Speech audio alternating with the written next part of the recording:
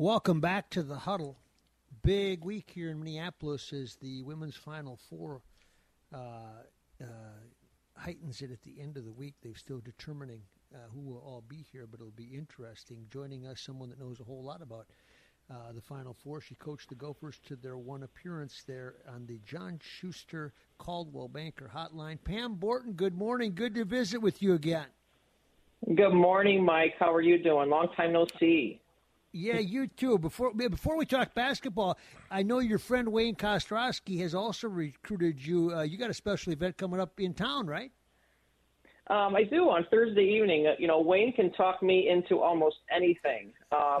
It's a taste of the Twin Cities, and it's around the Final Four, and it's hosted by hunger-related events. And it's really a celebration and honoring women chefs from top restaurants in the Twin Cities, also accomplished Minnesota athletes, and then key business leaders in Minnesota as well. So it's going to be a great event over at the University of Minnesota.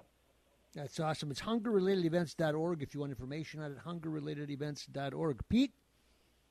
Pam, great to talk to you, and excited about everything that you're doing, the books and everything that you do to motivate people. It really makes me very excited about that. I got a question for you. When you took over with the Gopher basketball and you had Lindsay Whalen, what was it that you saw in her? Was it just so glaring that she had all that potential at that point in time? And how did you have to approach coaching her because she was so excellent?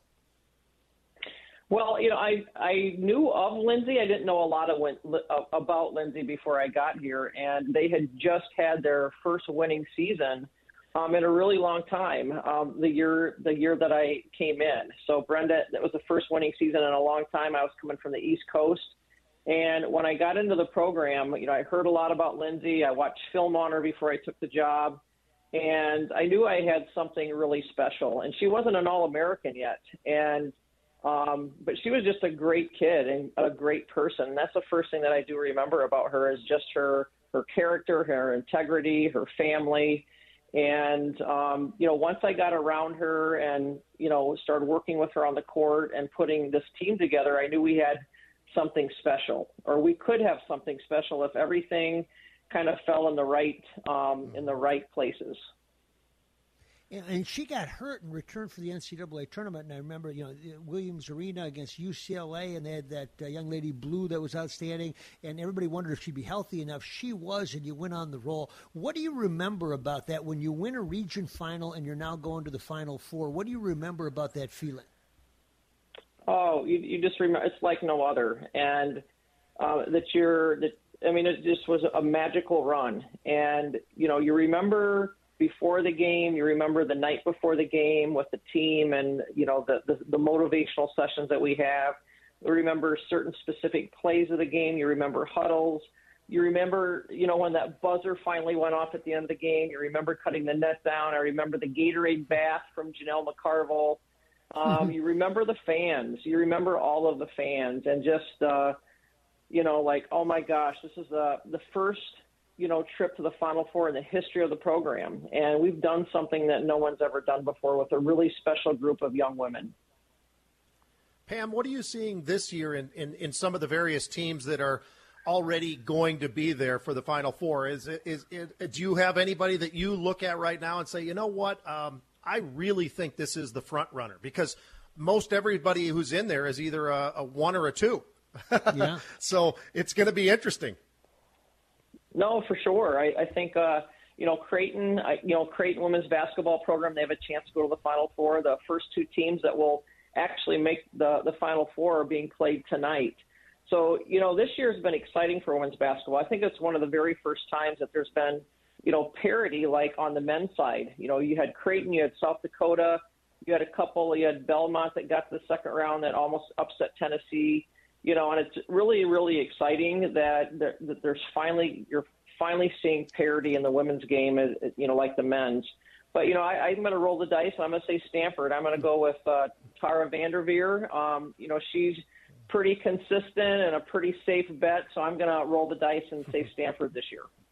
And you know, Pam, obviously Paige Beckers gets a ton of attention around here, and they follow her. She had the injury, and then yesterday she got injured for a while against Indiana. When she went out of the game, you weren't quite sure of the how extreme, but they've got a tough matchup here. Can you handicap that a little bit, and can you give us your opinion as a coach on what you see from Paige Beckers? Oh, I mean, she's special. I mean, she should be one of the most rested players in the entire field this year. So she should be fresh and rested, obviously very motivated at the Final Fours in Minneapolis, and she can bring it home. I mean, what a dream for a player and obviously Gino to be able to bring his best player home and play in the Final Four. But, you know, I think, you know, there's really nothing that Paige can't do. And I think she's probably still learning. She makes everyone around her better because she's a great passer. She's a great scorer. You know, I think they've got all the pieces around her, and I think they have a great shot as well. Pam, how about sticking with the Big Ten just for a second? Does Michigan have the opportunity to get all the way there and win it? Do you think that they are at that level right now that you could see them maybe possibly if they have to go against UConn or South Carolina or Stanford, the number, you know, basically number ones other than UConn, do they have a chance?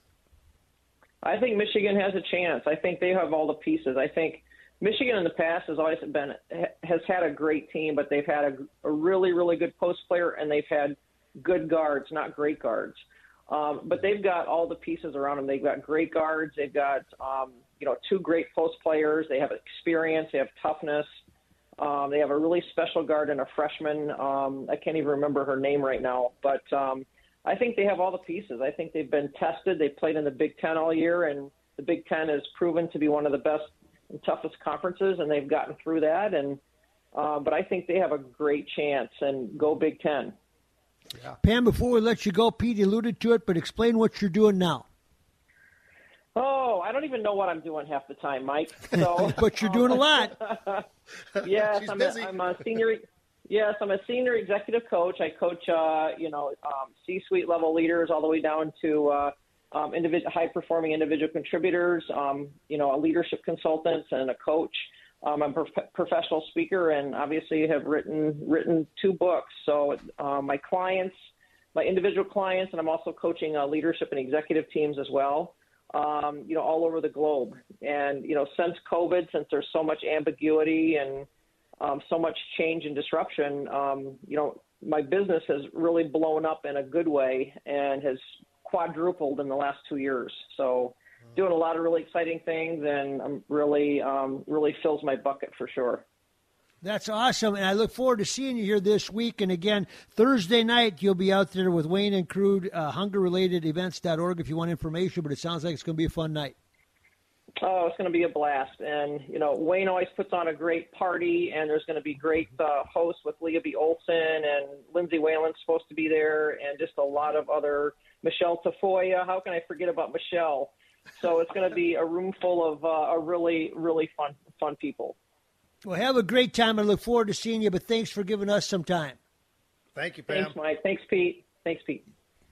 We get it. Attention spans just aren't what they used to be. Heads in social media and eyes on Netflix. But what do people do with their ears? Well, for one, they're listening to audio. Americans spend 4.4 hours with audio every day. Oh, and you want the proof? Well, you just sat through this ad that's now approaching 30 seconds. What could you say to a potential customer in 30 seconds? Let Odyssey put together a media plan tailor-made for your unique marketing needs. Advertise with Odyssey. Visit ads.odyssey.com.